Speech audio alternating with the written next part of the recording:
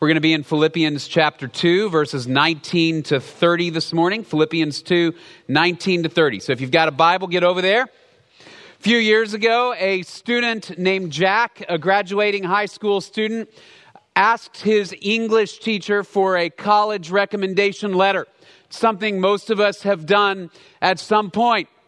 But when the teacher handed the letter back, he felt like the letter was lacking a little bit. So he posted it on the internet, and it went viral, as these things do. Here was the letter. I don't know how well you can see that from where you are. It says, "To whom it may concern, Jack is an adequate student." And then the teacher signed it. And he said, man, that was lacking a little bit of the pizzazz that you would hope for in a recommendation letter. Now, turned out it was just a joke. The teacher gave him a real recommendation letter after that. But I saw that and I thought, man, all of us would hope that if somebody gave us a letter of recommendation for our lives, that it would be a glowing recommendation. Right? All of us would hope that if we said, I want you to describe my life, that you would say, he has a life that is worthy of imitation. She has a life that is honorable. As believers in Jesus Christ, all of us, I think, would hope that we live a life that reflects Jesus. So that when somebody looks at our life, they say, that's a life worthy of imitation because it's a life that imitates Jesus. His love, His truthfulness, His kindness, His grace. When we stand before Jesus Christ, our prayer is that as our lives are evaluated, we will hear, well done, good and faithful servant, because we have lived in a way that is worthy of commendation and worthy of imitation. As we look at our passage this morning, Philippians chapter 2, verses 19 to 30, Paul wrote a recommendation letter for two men whose lives were worthy of imitation. Timothy and Epaphroditus. They were two men who worked alongside Paul as he labored to share the gospel. And when it came time to send somebody to the Philippian church who would encourage them, who would help them walk closer to Jesus Christ, Paul said, Timothy and Epaphroditus are the two guys. And so he sends in his letter, in the letter of Philippi, he sends a recommendation for these two men. And here's what Paul says. He says, here are two men whose lives are worthy of recommendation. More than just adequate, their lives are commendable. More than just adequate, their lives are a living reflection of what God is calling us to do and be in Jesus Christ. Let me refresh our memories again for a moment on the first part of Philippians 2. You'll remember that throughout Philippians chapter 2, Paul has urged us to have the same mindset or attitude that Jesus had. So that Jesus thought of the interests of others above himself, right? And so Paul says, you have that same attitude in yourselves that was also in Jesus Christ. And then he went on and he said, Jesus, although he was at the very highest position in the universe, he chose to set aside his rights and his privileges for people like us and for the glory of God so that we could have eternal life and so that God could be praised. And Paul says, I want you to be like that. I want you to take that mindset of humility. I want you to take that mindset of love for others. I want you to take that mindset of gratitude and reflect Jesus Christ. And right at the end of last week's passage, you remember he says, if you do this, you will shine like stars in the midst of a crooked and perverse generation. He says, if you reflect Jesus, if you have a life worthy of imitation because you are following in the footsteps of your Savior, you will shine like stars. And then he dives right in verses 19 to 30, and he says, let me give you two illustrations of men who shine like stars. That's why this sermon this morning, I called it Shining Stars, because those words are in the previous passage, but here's Timothy and Epaphroditus. Paul says, these guys are shining stars. And here's what this passage challenges us to do. Even though there isn't a real direct exhortation in these 11, 12 verses, this verse or this passage challenges us to ask this question. Are our lives worthy of imitation? Are our lives worthy of imitation? Not because we are particularly good, but because, like these two men, we are following in the footsteps of Jesus Christ. So that as we look behind us at those who are walking in the Christian faith in the next generation and the next generation, can they look ahead at us and say, here is a model for me to follow, because as that person follows Jesus, I'm going to follow them as we follow Jesus. That's the process of discipleship. We'll talk about it as we walk through this passage this morning. All of us imitate somebody. And as believers in Jesus Christ, we are called to imitate Jesus and then imitate those who are imitating Jesus. We just celebrated 7 baptisms for these precious kids this morning. And as we were celebrating these baptisms, I thought, here's some young people who are at the beginning of their journey with Jesus Christ. And the question for us to ask is, are we, as their parents, as their friends, as their co-workers in the gospel, are we modeling what it looks like to follow and pursue Jesus Christ so they can come behind us and follow and pursue Jesus Christ? Paul says, I want you to take note of Timothy and Epaphroditus, because those are 2 men who were shining stars. And I want to provide this morning a few characteristics of these shining stars for us to emulate as we walk through the passage, and to ask that question, am I living a life worthy of imitation? Who am I following and who's following me? Am I engaged in that process of discipleship? What does a shining star look like? What are shining stars? Let me begin in Philippians chapter 2, starting in verse 19. But I hope in the Lord Jesus to send Timothy to you shortly, so that I also may be encouraged when I learn of your condition. For I have no one else of kindred spirit who will genuinely be concerned for your welfare. For they all seek after their own interests, not those of Christ Jesus. He says, first of all, shining stars are centered on Jesus Christ. Down in verse 30, when he talks about Epaphroditus, he also says, Epaphroditus came close to death. Why? For the work of Christ. These 2 men, Timothy and Epaphroditus, first and foremost, they were centered on Jesus. Why was their life worthy of imitation? Because they were imitating Jesus. And so at the very center of their lives, before they thought about their own needs, their own comfort, their own lives, they thought about Jesus. And they said, I want to have a life that imitates my Savior.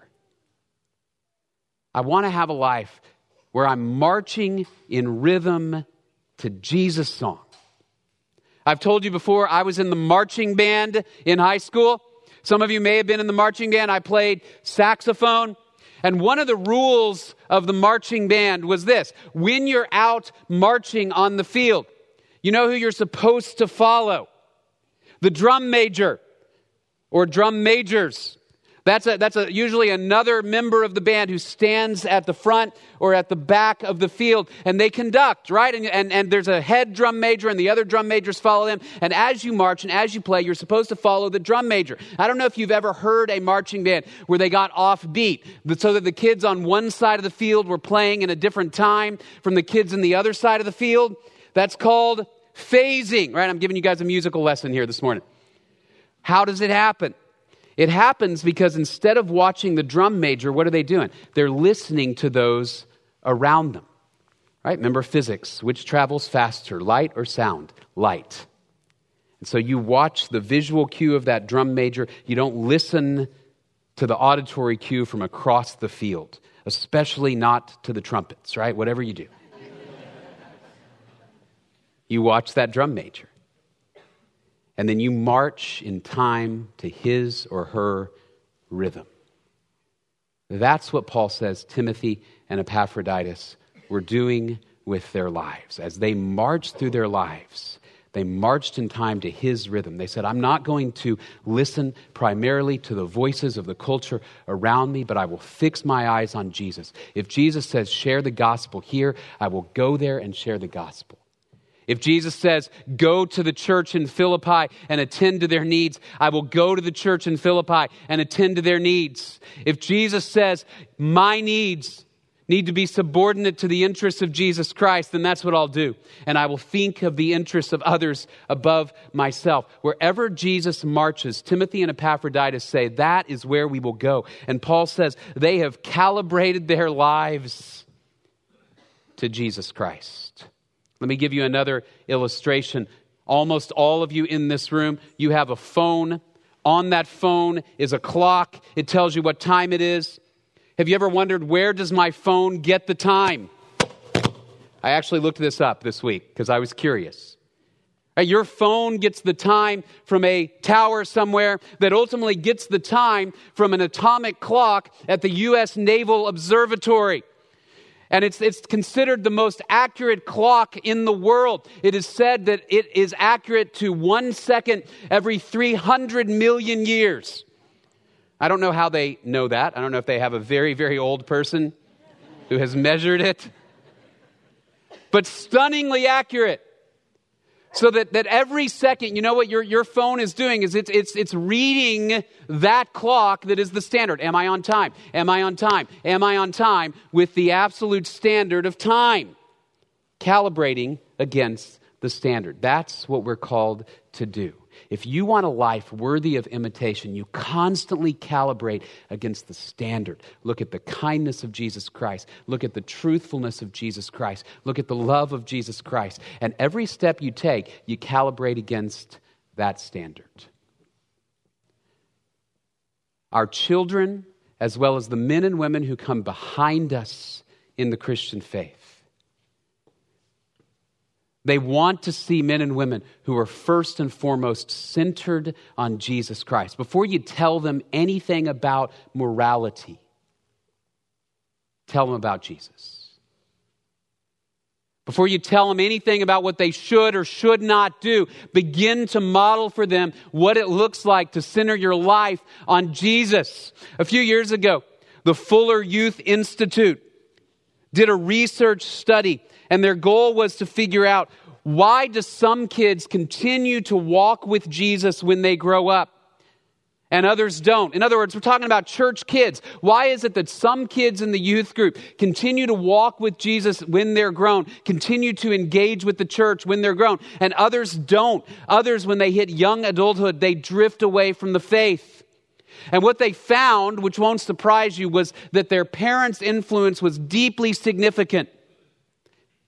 But what made the difference? Not in all cases, right? These are general rules.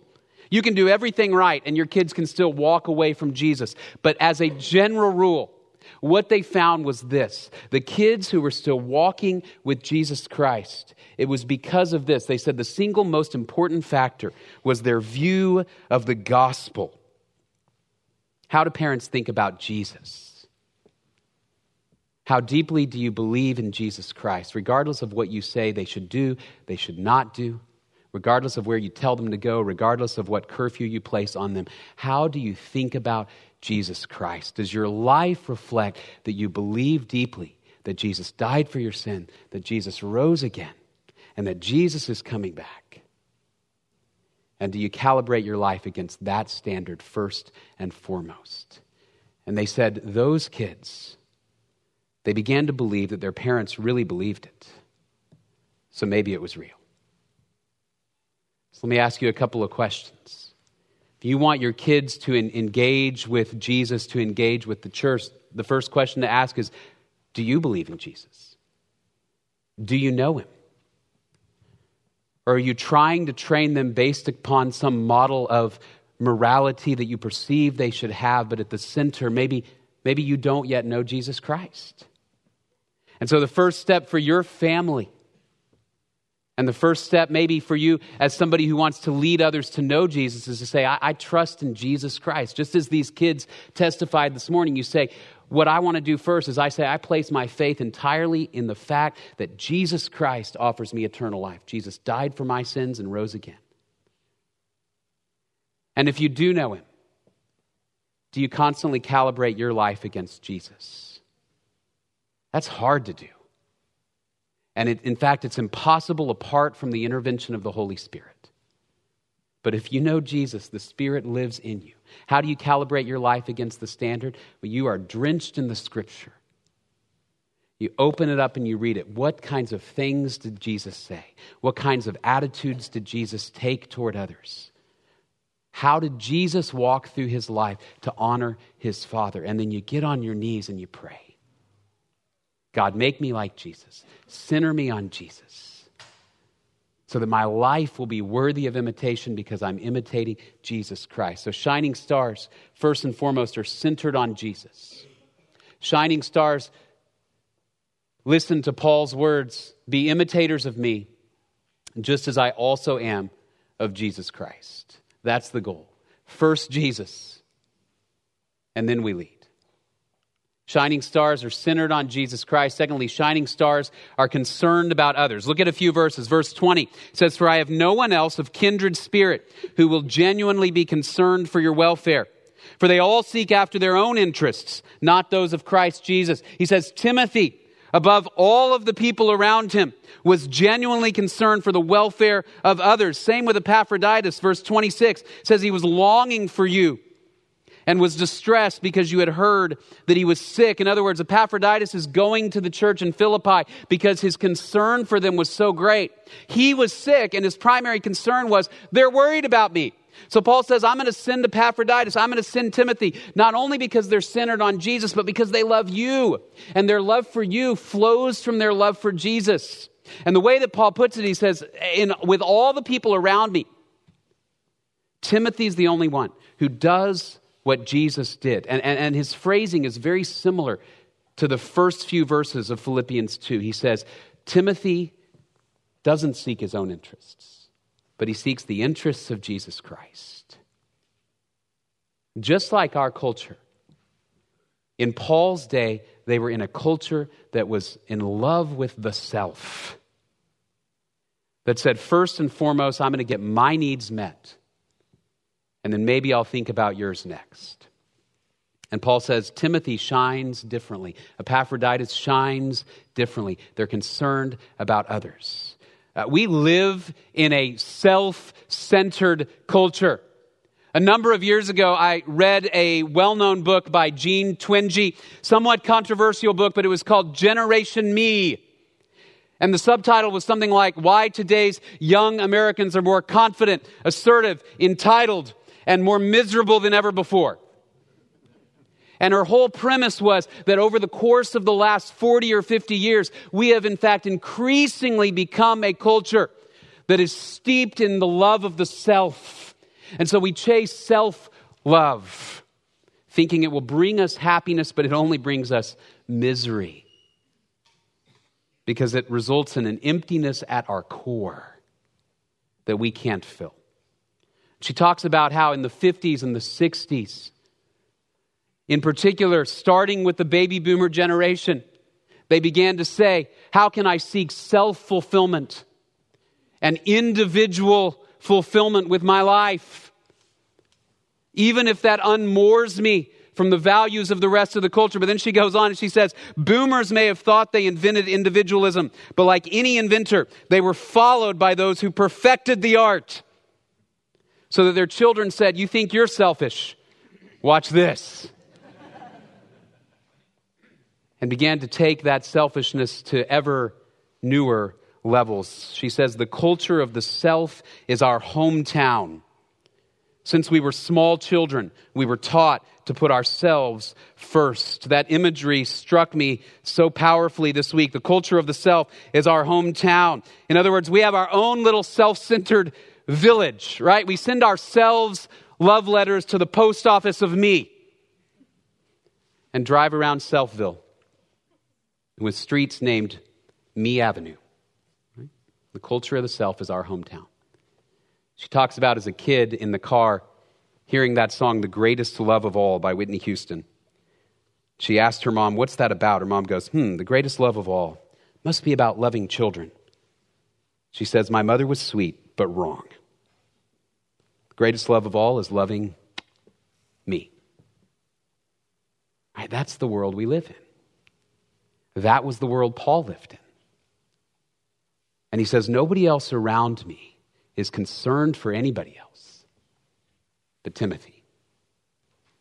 And why is Timothy concerned about others? Because Jesus is concerned about others.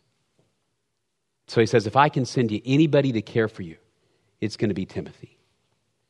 He says, you know Timothy served me as a child serving his father. That word serve It's the same word, root, that we saw earlier in the chapter when it says Jesus took the form of what? A bondservant, a slave. He says, Timothy, in imitation of Jesus, served, douleo.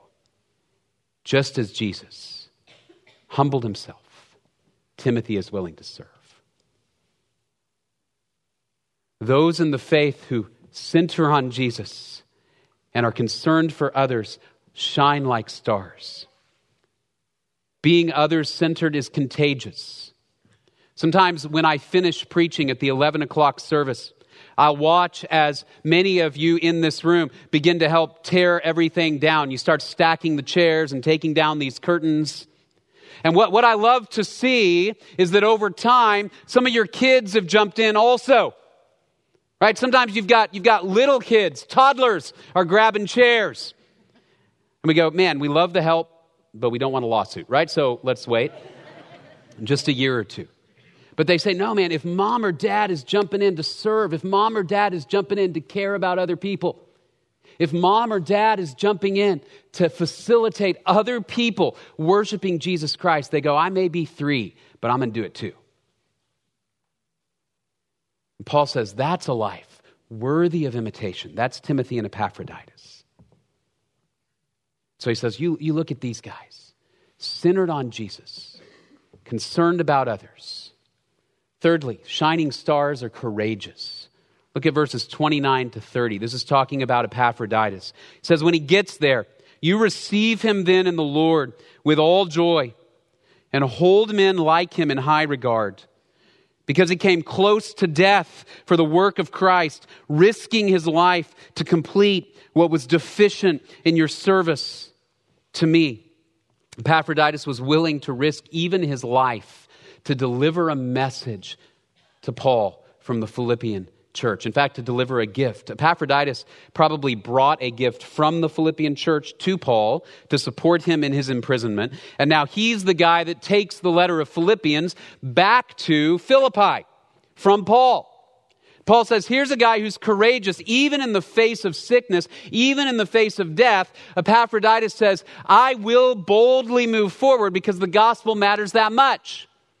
He's willing, if it comes down to it, even to put his life at risk, his health at risk for things that are eternal. I don't believe Epaphroditus is reckless. I don't think he's stupid. I don't think he is risking himself for something frivolous. Instead, he says, nothing matters more than that men and women hear about Jesus Christ. And so he presses on, even in the face of adversity and fear. He's courageous. Most of us in this room, if you grew up in Texas, you have visited the Alamo at some point in San Antonio. It is a must-do for a Texan.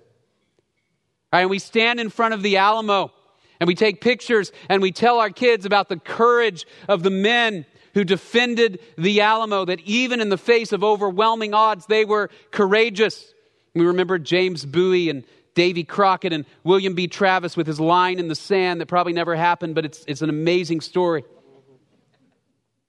One person we don't talk about as much, but still courageous, James Bonham, known as the messenger of the Alamo.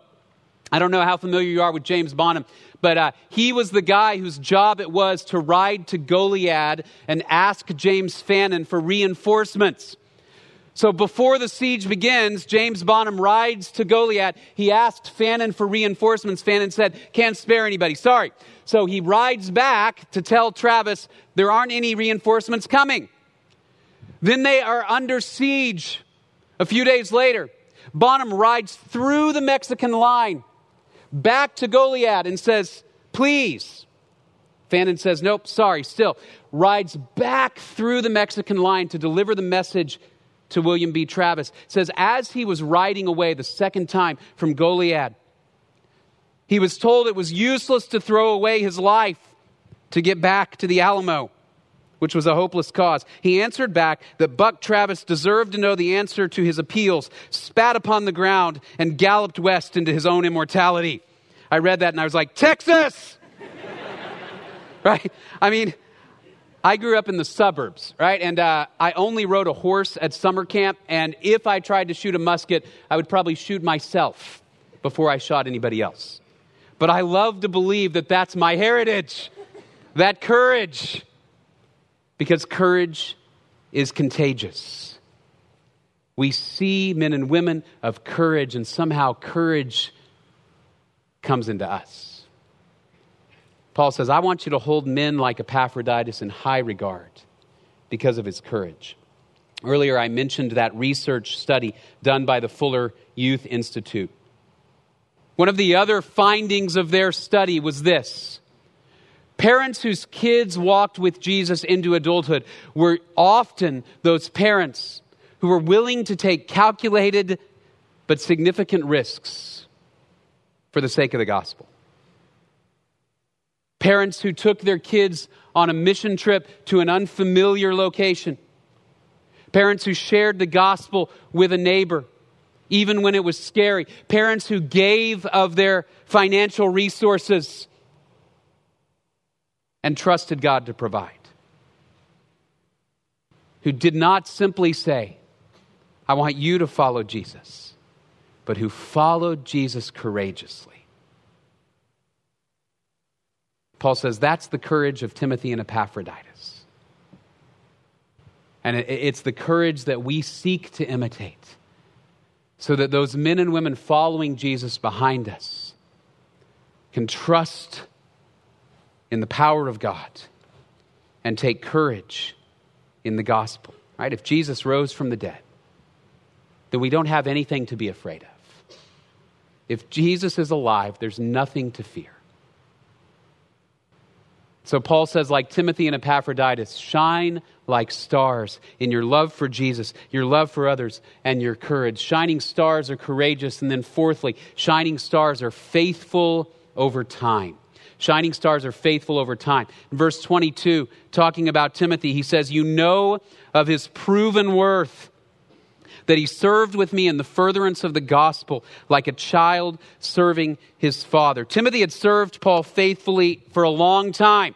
He had traveled with Paul. They had experienced persecution together. He had endured hardship with Paul. And he says, you know that's the kind of guy Timothy is.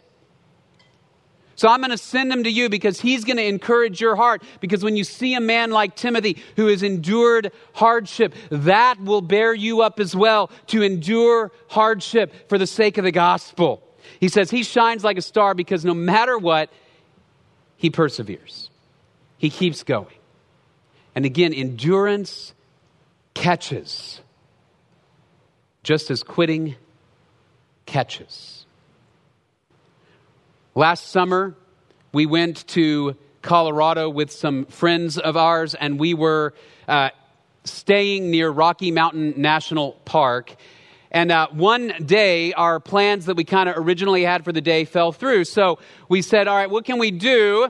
And a few of us, 3 of the adults, decided we were going to hike a little mountain that was behind our cabin. It's called Deer Mountain. Wasn't even one of the higher mountains in Rocky Mountain National Park. It was maybe 10,000 feet high. Now, for those of you who are mountaineers, you're like, if this is a story about how this is hard, I'm going to be sad at you, right? Just bear with me. Pretend it was hard. If you feel like, I climbed 40,000 foot mountains or whatever, just pretend, okay? 10,000 feet. The guidebook we had said it was about 3 miles each way, so a total of 6 miles. So we put a few snacks in a backpack and some water bottles, and we're like, we'll be up there, we'll be down by lunchtime. Take us maybe an hour up, hour back, whatever, Famous last words, right? So my friend Thomas, actually, he has his toddler on his back. And we're going to go up this deal, and we're like, this will be a piece of cake. So it's Thomas, his wife Rachel, his toddler on his back, and me. Right? So we get going, and I'm thinking this is going to take us maybe an hour. We get an hour into this journey, and I'm telling you, the summit looks no closer than when we began. We're looking up, and we just see it seems like infinite switchbacks. But I thought, I can't quit. Even though it seems like it's going to be a long way, because if I quit, the level of shame I will feel in front of Thomas, who is carrying his child on his back. I'll never live it down, right? So I got out in front. And later, Thomas was like, if at any point you had said, let's turn around, I would have run back down the mountain.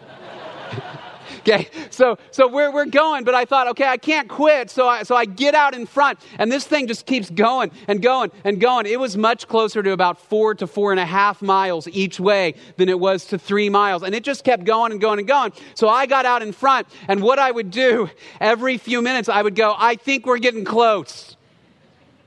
And finally, Rachel goes, Are you just making that up? Like, do you see anything that indicates we're getting close? I'm like, yeah, well, but what am I going to say? Like, it's a long, long ways. It's terrible. I don't know how long. I don't know. We could be on here forever. I don't know. All right. So we finally get like to this sort of crossroads of a couple of different trails, and there are signs. And there's a sign that says Deer Mountain Summit. I'm like, all right, there's a sign. We're close. And there's a stair, and the stair is about twice as big, a stone stair, about twice as big as this stage. I'm like, it's just up these stairs. There were 200 of the stairs. It was like another half mile of going like this, all the way up to the top. All right, so we finally get there, and I took a picture. It's beautiful. But I felt like I was about to die. Okay? And we still had to go down. But at every stage along that trek, the thing I kept thinking is, okay, I can get to the next switchback. All right, I can get to the next one. I can do one more stair. I can do one more stair. I can do one more stair. That's all I have to do. The next step, the next length, the next distance. Men and women who persevere in their walk with Jesus Christ, they wake up in the morning and they say, God, help me do today. Remember how Jesus says each day has enough trouble of its own. Don't get worrying about tomorrow, about the next 50 years. You say, Jesus, help me do today. Then you wake up the next day. Help me do today. Help me honor you today. Help me imitate Jesus today. Help me live a life that reflects my Savior today. Day after day after day. Paul says that's Timothy. And there's an implied exhortation in this passage. Let that be you. If you have walked with Jesus for a while, you might be weary. If you have tried to follow Jesus in the face of hardship and disappointment and loss, you might be weary. But the challenge is this, to remember that there are people behind you. And they're looking forward and they're going, okay, I see her. She's right at that next switchback. I can get there. And so they round the corner and they see another one and they go, oh no. But wait, she's up there. I can get there. I can get there. And day after day, you keep going. I don't know if you've ever been at a funeral of an older saint in Jesus Christ who persevered well, faithful to Jesus, faithful to their family, growing in Jesus Christ, and telling people about Jesus to the day of their death. And sometimes, although those funerals are sad because death is always sad, there's a celebration. Because they crossed a finish line and they're standing before their Savior and they're hearing, well done, well done. And it provides the motivation to take the next step. As Paul says, shining stars are centered on Jesus, concerned about others, courageous, faithful over time. As we close, let me ask a few questions. First one is this: who are you following? Who are you following? Clearly, all of us, first and foremost, are called to follow Jesus.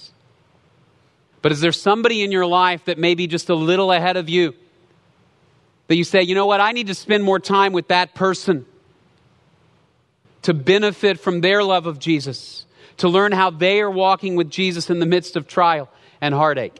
You may be afraid to initiate with that person. I would challenge you to do it, because I can almost promise you they'd be glad to talk to you. Who are your models? Who is following you? Who's coming behind you?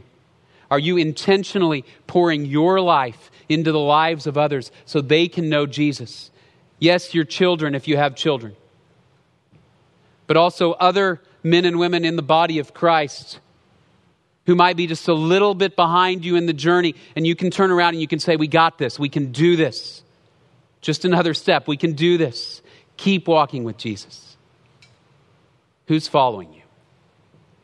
And then third and last, then, what are you modeling? Does your life reflect the qualities that Paul describes? Are we men and women who are shining like stars so that we have an opportunity to lead others closer and closer and closer to Jesus Christ until the day we cross that finish line and see Him face to face? Would you pray with me? Father, we're grateful for your word. It's deeply convicting to us to read about the lives of men like Timothy and Epaphroditus who were faithful even in the face of heartache and hardship and discomfort, who kept their eyes fixed on Jesus. I pray we would as well.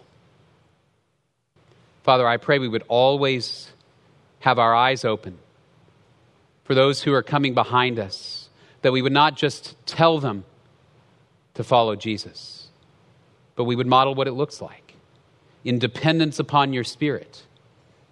Father, I pray that each day we would fill our minds with the truth of who you are and the truth of who Jesus is, and then we would drop to our knees and say, God, teach me to follow you today.